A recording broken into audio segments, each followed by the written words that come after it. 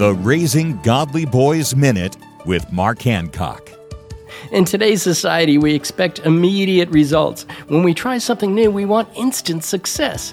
But life doesn't always work that way. Sometimes life is hard and tough. Sometimes failure crashes over us like an avalanche. During these times, it's easy to grow discouraged, maybe even get angry.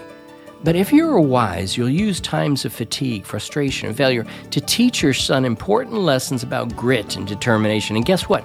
The more your son sees you rely on God as you work through trials and challenges, the more he'll understand that God provides the strength to continue on. It's great when failures transform into immediate successes, but it's even better when your son grows spiritually by seeing your faith in action over time. For more encouragement and parenting advice, visit Trail Life USA or RaisingGodlyBoys.com. Learn more at RaisingGodlyBoys.com.